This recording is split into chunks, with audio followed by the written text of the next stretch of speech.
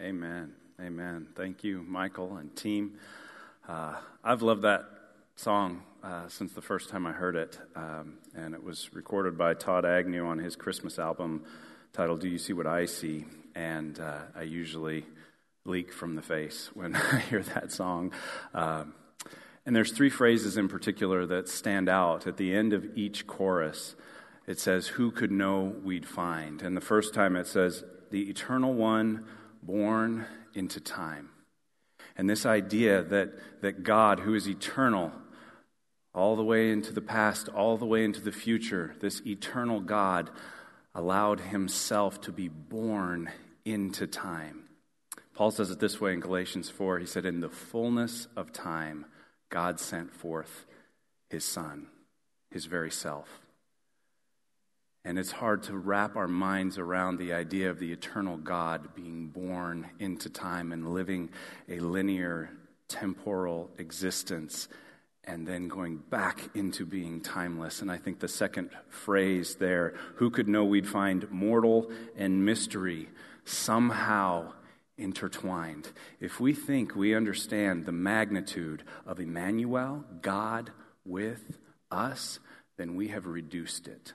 If we can wrap our heads around that, then what we are wrapping our minds around is something less than this amazing, miraculous mystery of God being with us here on earth. And the final chorus says, who could know we'd find the Creator-born Redeemer of mankind? And the hand of God is reaching out for mine. This baby child is God with us. He is reaching out to us. And Pastor Keith said something a couple of weeks ago when he preached, and I had never really considered it the way he stated it. This idea that God did not need us. He didn't need us. He didn't create us because he needed us. He didn't create us because he needed to be loved. He already had perfect fellowship, perfect divine love within the Trinity, Father, Son, and Holy Spirit, existing in perfect divine love. So the only logical conclusion is that God created us in order to love us, to share that perfect divine love with us. And we see that nowhere more clearly than in this season of Advent as we consider that God is with us. It should fill us with awe and wonder. So last week we started a new series focusing on this idea, focusing on the title Emmanuel that we see a couple of times in the Old Testament and once in the New Testament, that literally means that God is with us. Jesus is God. Jesus is fully God, fully man. We'll talk about that in a few moments. But the personhood of Christ, the humanity of Christ is unique in all the religions of the world, that God would come to us and live with us and among us in flesh.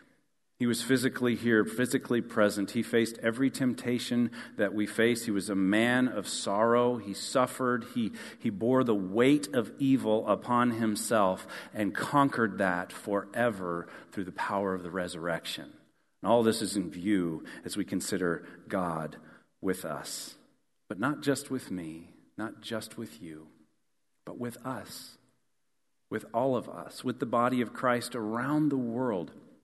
God is with us. And so last week we considered the idea of light coming into the darkness, that God didn't just shine his light toward the darkness, but in the person of Christ, he entered the darkness on our behalf and brought the light of the world into the darkness of the world to illuminate the world. God is light. He tells us that we, as his followers, are to be the light of the world. We are the light of the world, and he sends us into the world. And so today, we're going to maybe pick up where we left off. We'll be in Isaiah chapter 9 again. We'll look at verse 6. It's on page 1072 of the hardcover blue Bibles that are out there. If you need to grab one of those, they're in the seats in front of you. But as we go into the world as bearers of light, as reflectors of God's light, the question today is, what do you need? What do you need for that journey into the world, into the dark and broken world? What do you need? And as you consider that, or as you contemplate that, consider these words from the prophet Isaiah in verse 6. He says, "For a child is born to us, a child is born to us, a son is given, and the government will be on his shoulders, and he will be called Wonderful Counselor, Mighty God, Everlasting Father, Prince of Peace." So as you think about what it is you need, there are 4 titles that are given to this gift, this son, this child that is born to us, that he is a wonderful counselor, that he is a mighty God, that he is an everlasting Father, he is a Prince of Peace. Which of those do you need most this Christmas season as you take his light into the world? Before we pick each of those apart, I want to look at the first couple of lines of this passage as we consider the needs that we may have. There may be spiritual needs, there may be physical needs, there may be financial needs or relational needs, or maybe emotional needs. And this God that was given to us in the person of Christ is here to meet those needs. In fact, Hebrews 1:3, you don't necessarily need to turn there, but it tells us something important about this Son that was born to us. It tells us that the Son is the radiance of God's glory and the exact representation of his being, sustaining all things by his powerful word. This is really important to understand when we consider the remainder of this message and the different things that Christ is to us or comes to us to be, is that he is the exact representation of God, of the triune God. That Jesus is like this. He is a wonderful counselor, mighty God, everlasting Father, and Prince of Peace, because God is like this. And Jesus came as the exact representation. So this is what our Heavenly Father is like. This is what the Holy Spirit is like. This is what the triune God is like. And it's also important to keep in mind that Isaiah is writing these prophecies a full 700 years before Christ comes. So there was a 700-year span of time. And other writers in the Old Testament prophesied of this coming Messiah, of this king. All the way back in Genesis 3, we have the first foreshadowing that God will send a solution to the sin problem. He will send a solution to redeem us, to bring us back. All the way in Genesis 3, right up into the last of the minor prophets, the last pages of the Old Testament, there is a looking ahead to this Messiah who will come. Now, I get a lot of emails. Anybody else get a lot of emails? Like a ridiculous number of emails? I estimate I get 50 to 60 emails a day, and I gust up to 70 or 80, if there's a lot going on. And about half of those are kind of, buy this, look at this, read this, do that. About half of them actually mean something. I need to read them carefully and understand. About half of those I need to respond in some way. But I got an email a couple of weeks ago. It's risen up on my all-time emails list. It's one of my favorite. It was from my son. He's 14 years old. And he sent me this email that said, "Hey, Dad, a few days ago, I read this in my devotional, and I thought maybe you could use it in a sermon." You see, he reads a devotional on his Bible app every morning. And it says, "In 1958, renowned mathematics and astronomy professor Peter Stoner studied and calculated the chances of the fulfillment of the messianic prophecies. He concluded that the probability of even 8 of the 108 prophecies about Christ coming to pass is, conservatively speaking, 1 in 100 quadrillion." That's a big number. And even if he's half off, even if he missed by 50%, that would be 1 in 500 trillion. Okay? That's how big quadrillion would be. And that's just 8 out of the 108. He stopped there because numbers don't get big enough. So the probability is really, really, really, really low that this would happen sort of on accident. In fact, trying to wrap my mind around what 100 quadrillion is, I got 1,000 dots on the screen. And so when you look at the screen, that's 1,000 dots. I took a little image of 100 dots and I repeated it 10 times. So there's 1,000. You don't have to count them. You can just trust me on this. It's church. It's Sunday. I'm not going to lie to you in church on a Sunday. Then I did a little bit of math, as much math as I could do, and I take the dimensions of the screen and the dimensions of that little thing of 1,000 dots. And it's about 80 square feet on the screen right there. It's about 80 square feet to contain those 1,000 dots. And that was about as far as I could go. But there was an engineer in the building on Thursday. And so I asked Ron Litzo if he would figure out the square footage of this room that we're in. And it turns out the square footage of this room that we're in is about 7,500. He did all kinds of calculations. He got scale drawings out. He divided it into triangles and squares and rectangles. And I just love engineers. Don't you love engineers? So this is really cool. So this came out to about 7,500 square feet in here. And I round that up to 8,000 square feet. So that means that to get 1 million dots, we would need at least 10, almost 11 rooms this size covered in dots that big. Does that kind of blow your mind? And that's just 1 million, okay? So if every dot on that screen was 1,000 dots, that would be 1 million. If every one of those dots was 1 million dots, that would be 1 billion. And if every one of those dots was 1 trillion dots, that would be 1 quadrillion dots. But they said 100 quadrillion. So if your mind is not sufficiently blown in the miraculous nature of God coming to us in the person of Jesus Christ, I hope it is now. Because this child that was born, and did you notice that there are two, it kind of restates itself. Anytime Scripture restates itself, if you look at the first half there of verse 6, it says, to us a child is born, to us a son is given. I think it's significant. I think the child, that word child in the Hebrew language would point us to the humanity of Christ. That to us a child, a human flesh and blood child is born through human birth. In fact, Paul, I mentioned it earlier in Galatians 4, he says, in the fullness of time, God sent forth his son to be born of a woman, to be born under the law, to redeem those who were under the law. That Jesus was born in a human, fleshly birth. Divine conception, but human birth. He was fully human, and we can identify with him, and he can identify with us. He knows what it means to walk on this earth and to face trial and to face temptation and to face difficulty.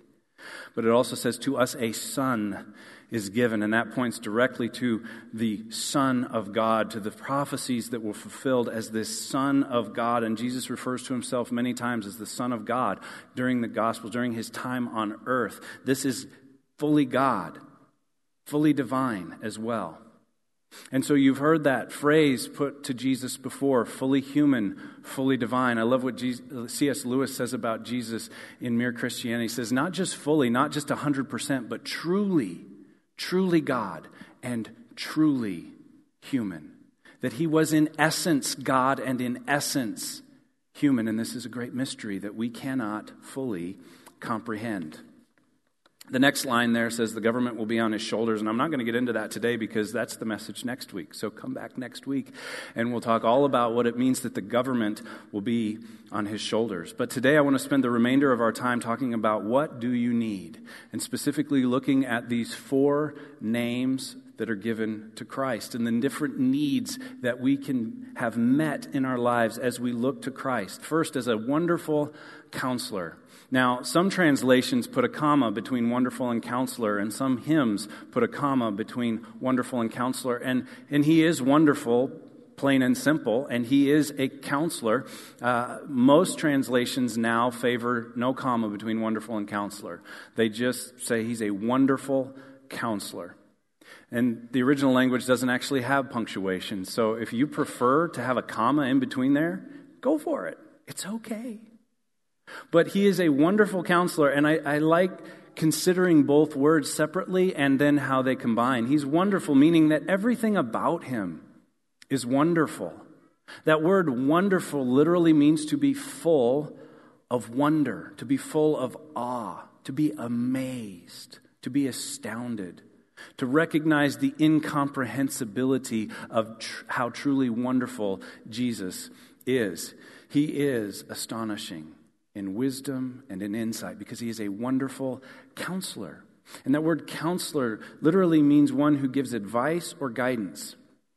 And so, you can go sit down on one of the goofy chairs with a counselor and get some wisdom, get some advice, get some guidance, or you can have friends in your lives that are counselors to you. Or, the Proverbs says there's wisdom in a multitude of counselors. We don't need just one, we need several. Maybe you have someone in your life that you go to when you have a financial question because they seem to really have things worked out. Or there's someone in your life that is a counselor for you on relationship issues and they give you wise advice and wise guidance. Well, Jesus is this wonderful counselor. He is distinguished and without peer. And so if you came through these doors in need of guidance today, I cannot assert strongly enough that Jesus, through His Word, through His Spirit, is the wonderful counselor. And He has the best advice that you can possibly receive. If you have decisions to make, He is your first and best source of advice. And He surrounds us with people through the fellowship of believers that then supplement that. But if you're getting advice that goes against His Word, that's not good advice. And you have to know what His Word says to know if the advice that you're getting is good or not.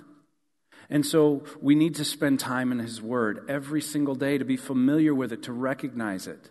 Proverbs 3, 5, and 6, a very famous passage in the Old Testament, says that we are to trust in the Lord in all our ways, to acknowledge Him, and He will make our paths straight. So if we need guidance, we trust in the Lord. We acknowledge Him in all our ways. We see what His Word has to say about it. We bounce that off a few people. Sometimes it's not win-lose. Sometimes it's win-win. And we have to make a decision between good, better, and best. And that's where people can help us to do that. But we acknowledge Him, which means that we know Him deeply.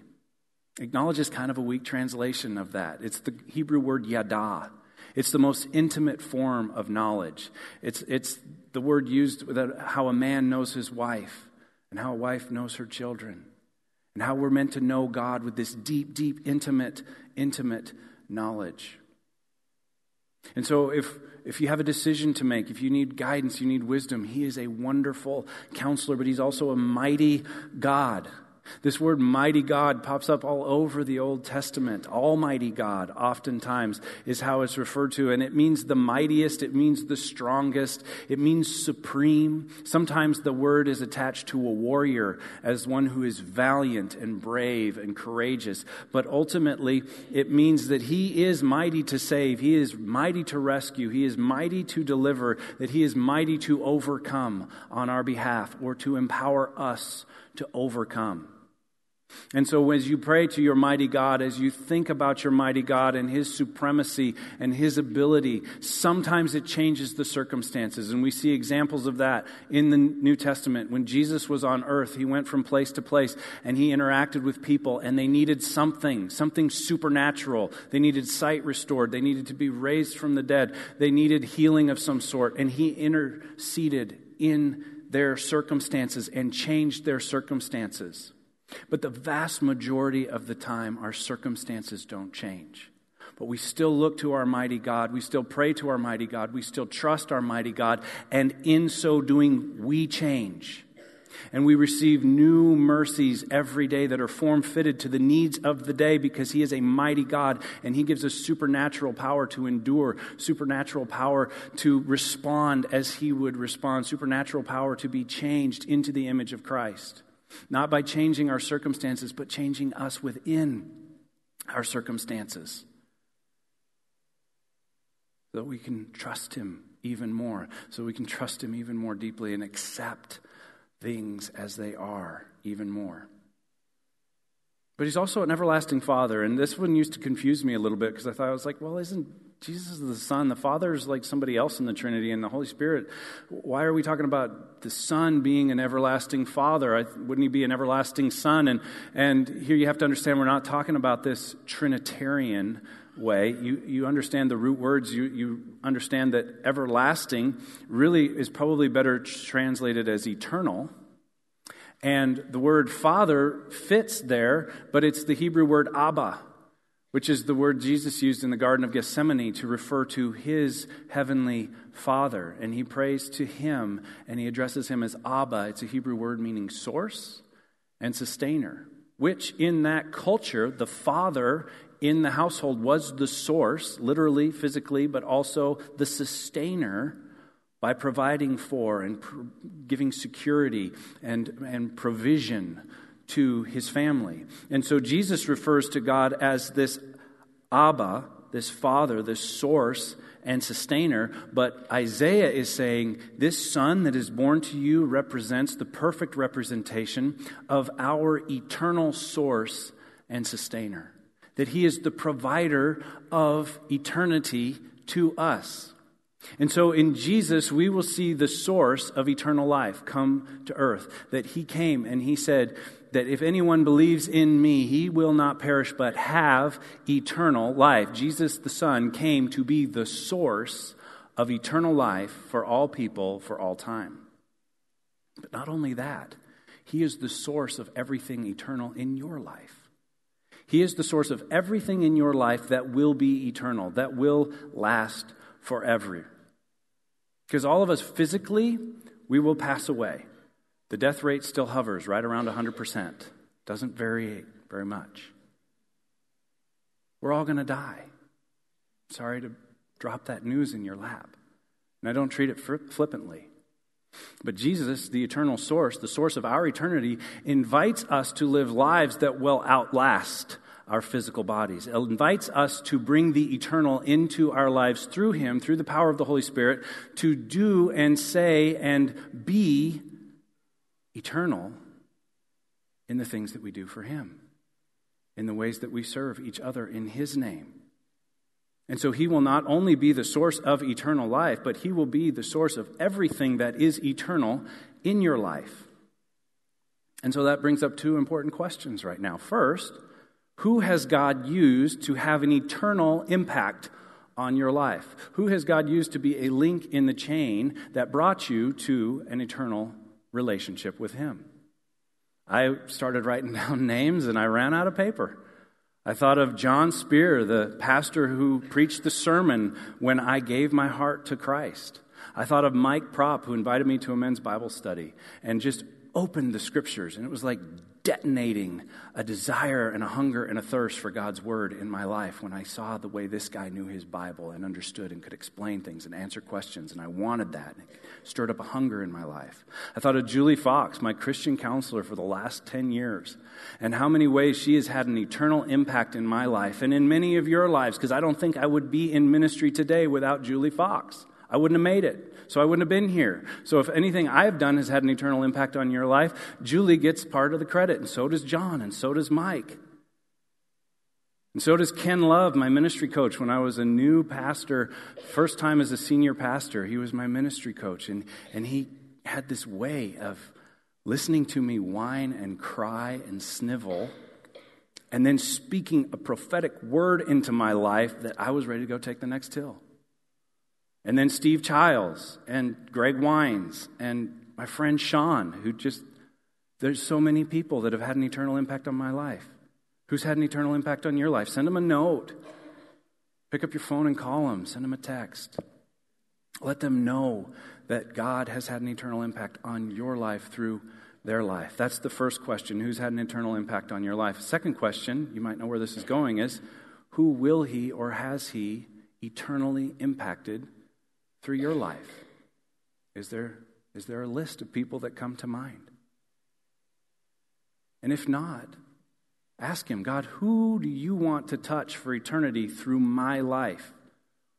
Who do you want to have an impact on? And let's get busy with that. Let's figure out what that looks like. Let's make an invitation. Let's go to coffee with someone, hear their story, share your story. Who's gonna be in heaven because of you, because of your life? Maybe another way of thinking of these two questions is, who is a link in the chain of your discipleship to Christ?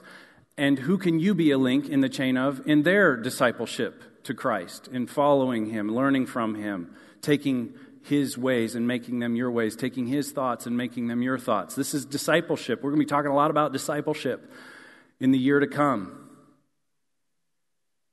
Because everything is going to pass away except the things we do in His name, which will bear the mark of eternity. And so be thinking about that this Christmas as you think about Christ coming to be an everlasting Father or a source of eternity in us and through us. The final one, He's a Prince of Peace. The final one is the Prince of Peace. He's an everlasting Father, a mighty God, and a wonderful Counselor. But this one Prince of Peace, I think, was particularly significant when Isaiah included it here in Isaiah 9:6. You see, God's people, the Jews, hadn't known a lot of peace. If you read the Old Testament, you read about wars, you read about being occupied by foreign nations, being deported to foreign nations, being scattered around the world, being attacked. The only real season of extended peace was at the tail end of David and the beginning of Solomon's reign, and it wasn't that long in the grand scheme of things. So they hadn't known a lot of peace. And I would venture to say that today, 2,000 years after this prophecy was fulfilled, we don't know a lot of peace either. We are blessed in America to have not had a major significant armed conflict on American soil for several hundred years. But we're hyper aware of what's going on around the world. Thanks in part, and I use thanks loosely, thanks in part to social media and global news networks and things like that. We know about suffering that, if you think about it, a couple thousand years ago, you only knew what was happening right around you. They didn't know what was going on in China. They didn't know what Genghis Khan was doing in the Holy Lands. They weren't aware of that. There's pain and suffering that we're hyper aware of today. There's a lack of peace because of all the conflict that we're aware of. Relational conflict in our own lives and conflict in the world around us, and tension and injustice and broken relationships and division. You see, we don't know a lot of peace, but we know the Prince of Peace. We know the Prince of Peace, and He came to be the Prince of Peace. And the peace that He offers us is not just the absence of that conflict or that tension or that war or that division. The peace that He came to bring us, the word that is used in the original language is the word shalom. It's this Hebrew greeting. They would greet each other with shalom, and they would depart with shalom. And they were basically saying, peace to you, peace to this house. But it's so much more than the absence of conflict. It's the presence of contentment and completeness and wholeness. It's the presence of welfare, genuine welfare and harmony. All of these are wrapped up in this one Hebrew word, shalom. And He came to be the Prince of Peace, the Prince of Shalom in our life. The word prince means a captain, a chieftain, a commander, a ruler, not just the son of the king, which He was, but also He is the commander of peace in our lives. And He said to the disciples when He greeted them after the resurrection, what's the first thing He says to them? He says, peace to you. Peace be with you. Shalom be with you. Wholeness, completeness, contentment, harmony be yours. And I believe we personally experience a lack of peace when we don't know Jesus and when He doesn't know us. When we don't know Jesus, we don't know the captain, the commander of peace. You've seen the signs, I'm sure, no God, no peace. And K-N-O-W, God, K-N-O-W, peace. When you know God, you know peace. But then they also say, N-O, God, no God. When the absence of God, there is an absence of peace. When we know Him, truly know Him, we will know peace. And He will bring us that peace, that contentment, that harmony. But the other time that we experience a lack of peace is when He doesn't know us. When He doesn't know us. And you say, well, He's all-knowing. He's omniscient. He knows everything. But He says something interesting in Matthew 7.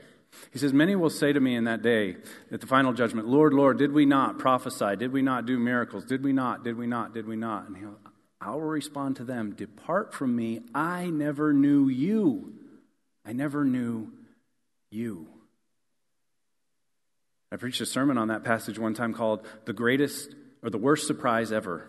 The worst surprise ever. To think, here I've been doing all this stuff for God all my life, but if he doesn't know you, if he doesn't have access to you, if you're not fully surrendered to him and laid bare before him, not trying to keep anything from him, then he doesn't know you. We are called to complete, total, wholehearted surrender, to be open completely before him. I wrote in my notes, we can't hide anything from Christ, but we can die trying. We can't hide anything from Christ, but we can die trying to hide things from Christ, trying to cover up, trying to pretend it's not an issue, trying to pretend it doesn't need to be addressed. He came that we would know and be known by him, that he would be a wonderful counselor, that he would be a mighty God, that he would be an everlasting Father and a Prince of Peace. In fact, our bottom line today is that Jesus came to be everything we need. He came to be everything we need. So the question is, has he come to be everything you need? He came to be everything we need, to meet all of our needs here and now and for eternity. He came to meet our physical needs, our financial needs, our relational needs, our emotional needs. He came to be everything we need.